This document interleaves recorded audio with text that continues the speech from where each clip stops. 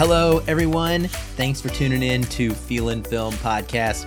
I'm Aaron White, your host, and you are listening to FF Plus, your outlet for weekly reviews that are simple, short, and spoiler-free. We don't like to waste your time on this show, as you should know, so we'll get right to the point. I have two films to share about today, the first of which is Boston Strangler, coming from 20th Century Studios. It stars Keira Knightley, Carrie Coon, Alessandro Nivola, Chris Cooper, David Dastmalchian, and Morgan Spector. It is directed by Matt Ruskin and written by Matt Ruskin. Cinematography is by Ben Cutchins. Music is by Paul Leonard Morgan. It runs 112 minutes and is rated R for some violent content and language. What's it about? It is based on a true story. Reporters Loretta McLaughlin and Gene Cole bravely pursue the story of the Boston Strangler at great personal risk, putting their own lives on the line in their quest to uncover the truth. Now, I was not familiar with the Boston Strangler before I watched this film. This refers to the name given to a serial killer in the early 60s who was responsible for the murders of, I believe, 13 women, ranging in ages from very young teenagers all the way up to women in their 80s. And many of the first victims that were found were also specifically elderly women. The story was broken by a couple of female journalists, and so that's really what we're getting this told to us through the lens of in the movie version. It follows Loretta, played by Keira Knightley, who is tired of the lifestyle desk at the Boston Record American, and she embarks on this investigative journalism and ultimately breaks the story of the Boston Strangler. She faces, unsurprisingly, a lot of sexism in the form of people discrediting her work due to the belief that she is incapable, or also that she is just merely following gossip and using her gender to coerce information out of people. And she faces a police force who don't really like that she is pressuring them to do their job better and faster. She also has to navigate challenges of simultaneously being a mom and a wife and a daughter to an aging mother of her own. Luckily, she has Chris Cooper as her editor, Jack McLean. He supports her initially, but faces pressure from above to shut her down because they believe that her reporting is bogus. I really like how his character kind of ebbs and flows throughout the story, how he does show her support and then waver at one point, but also come back around to ultimately be someone that she needs to have in her corner. The reality is, and as we have seen in another very similar movie to this, as far as what its theme is, She Said, from 2022, sometimes you have women trying to break into areas that they have not been given as many opportunities in, especially like this back in the 60s. And it's going to take something like a male in power, a male editor, to empower his female employees and give them the chance to show what they can do. And I felt like the film displays that really well. Carrie Coon is also in this film as Gene Cole. She is brought in to assist Loretta on the investigation and provide kind of a veteran reporter presence and help show Loretta what it's like to go after a story like this, because it's Loretta's first time. The strength of women covering this story while women are the victims of this particular serial killer can't really be overstated. At one point, the reporters receive stacks of letters from women telling them about how they feel and expressing support for the determination and the attention to detail that the female reporters are using to get this job done. This was a very terrifying time in our history of this area. I mean, women were locking their doors and afraid to go outside. And even some women even moved out of the area to avoid the potential danger of becoming the next victim of this serial killer. As far as the story goes, the film gets right into things with a murder, and then it goes backwards in time to where we see the first three victims having been discovered and the start of the reporting. The look of the film is very David Fincher. It has a Zodiac sheen to it, a similar color palette that definitely reminded me of that film. There's also some strong stylistic cinematography, zooming in on someone as they put their face up against a wall when they're hearing something on the other side, and then the camera will fade into the other room through the wall, or it will, flash to a bunch of victims who turn their head quickly one by one to look at the camera as reporters are talking about them in voiceover. So there's a little bit of a fantastical element that kind of gets pushed into this at times that I don't know that I was a fan of. There's also a few slow motion moments where the camera kind of really gets specific about how it's looking at an object or how someone is walking into a crime scene. And it kind of, in my opinion, it sort of makes these things a little over dramatized, but they're trying to do something to set it apart from just being the quality of a TV movie or looking like a TV movie. In the end, I don't know that it did enough to separate itself, but I give them credit for attempting to kind of give it a little bit of a cinematic style, even if it didn't result in something that I feel enhanced the film in a major way. They also do take great care usually to not show us the Strangler or to only show him from behind or inside profile. Even when it depicts him in the act of murder, we don't see his face. So throughout the movie, it's all about him remaining mysterious and them trying to nail down who this person or potential people could be that are responsible for these killings. It's a very propulsive movie right from the start. It does have that kind of almost 2-hour runtime, but it moves pretty quickly for the most part.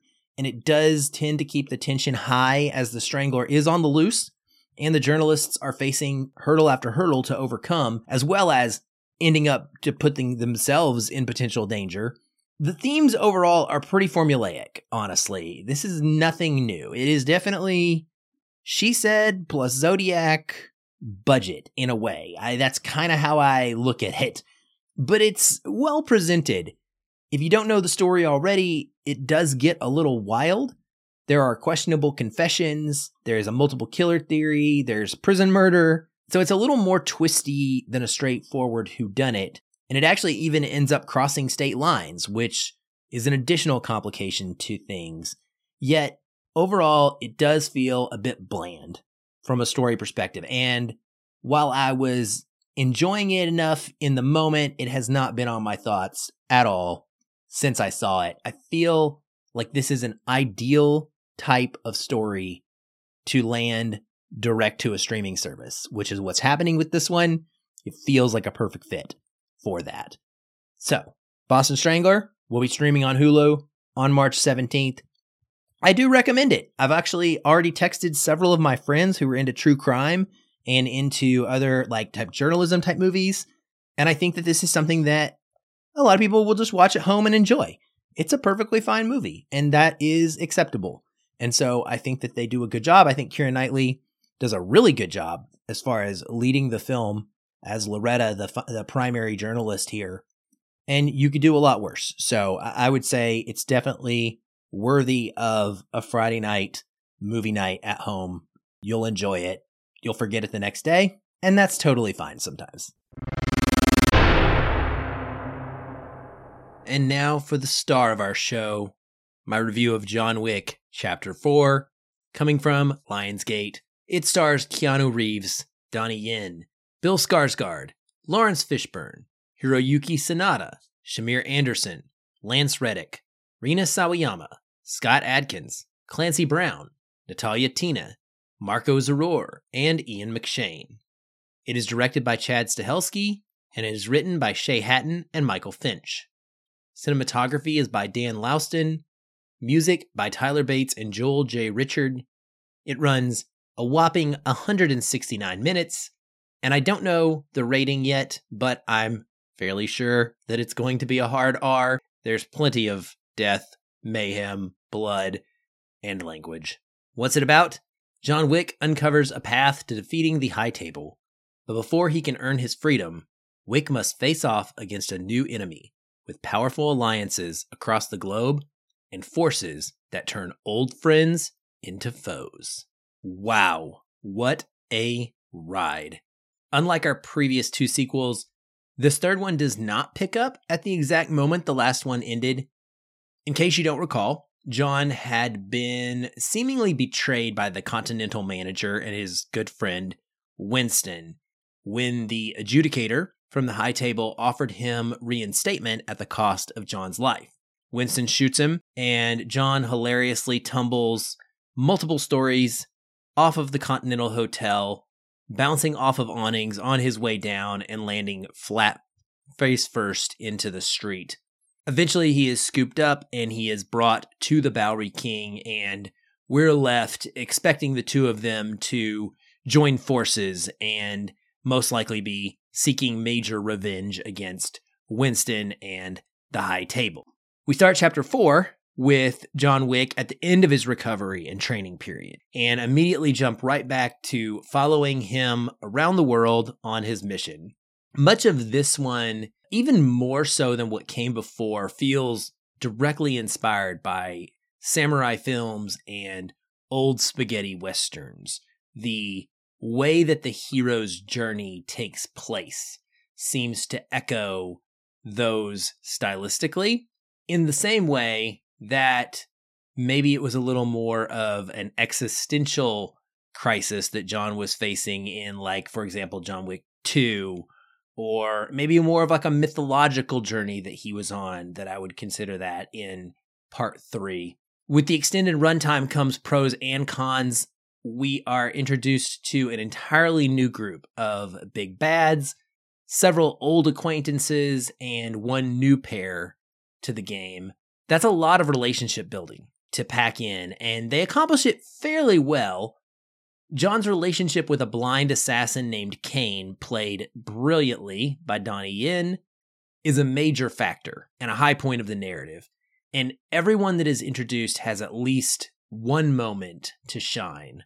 I did find myself wanting more of Hiroyuki Sanada and Rina Sawayama, though. The way that their storyline sort of abruptly ends fairly early on and then never returns was a kind of a letdown for me. Shamir Anderson and his canine friend are our new pairing that enters John's world and bring even more killer dog action than Halle Berry's pups provided in part 3. There's also a great story aspect to the dog's inclusion here that I felt was very satisfying, especially in light of what we've had to experience with regards to our dogs in this series so far. Shamir kills it. He is awesome and a wonderful addition to this cast. And if this series is going to continue, I'm not sure if they're making a part 5 yet or not. I haven't looked that up. I do hope that he and his dog are a part of it. From the villain side, Bill Skarsgård is the one in charge of hunting down Wick this time around, and he's entirely serviceable. We all know that Bill Skarsgård plays a great villain, so he gets the job done. But honestly, at this point, it felt like we were just recycling things. They even call this out in the dialogue at one point. They talk about how the High Table will just replace everyone over and over, and they even question whether this is a battle that John can ever win, and what real peace even looks like for him. The star of the bad guys for me was Scott Adkins. His performance is not something you're going to expect, but it is one of the most fun and memorable scenes in the film. If you want a taste of what to think this could be like, it reminded me of a boss fight you might see in a Yakuza video game. I know not everyone is going to have any idea what I'm talking about, but if you've played those video games by chance, then you probably know exactly what I'm getting at. There's a layer of comedy built into it that is just wonderful, and he does a phenomenal job. It also largely takes place in yet another gorgeously lit nightclub, but the ante is upped considerably for this fight with waterfalls and the neon really just spectacularly shown. It was awesome. And I can't say enough about that particular set piece. The cinematography and choreography, both, absolutely outstanding. Without saying much more in detail, I did find myself happy with where the story leaves off, but I really missed the level of kind of deeper symbolism and mythology that had been built previously. It really feels like they ran out of interesting things to do in this one. And so it was just more of the same, just more promises and double crosses, and then coming back together instead of double crossing, and always choices and consequences. But there was just really no new additional interesting aspects to the world building outside of getting to visit a different continental hotel, which was pretty sweet. It just felt like they kind of were building up to this bigger and bigger and bigger idea of the high table. And I'll be honest, it didn't all play out quite the way that I maybe would have liked it to. It wasn't as bombastic and interesting from a mythological perspective. From an action standpoint, though, this whole movie rocks. It goes full superhero now, where everyone seems to have those nifty bulletproof suit jackets, and John can bounce off more cars than he has fingers and toes and still just pop right back up. We get some new weapons into the fold as well that make for some great new fight scenes. It's all very good, but the final hour is among the best I've ever seen in an action movie. It is pure propulsive energy and unique set piece after unique set piece.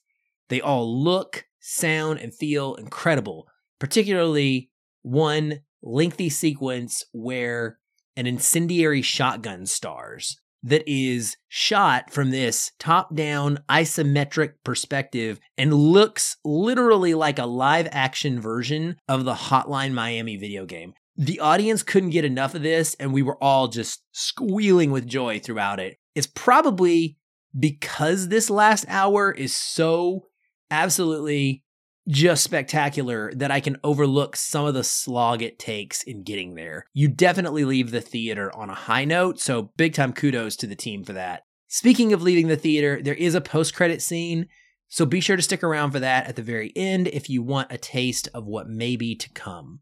My overall thoughts on the film are that it was a fitting new entry to the franchise, yet another banger that raised the bar in action and camera work to a level that only movies in this same series seem to be able to compete with. That being said, it is too long and plotting at times.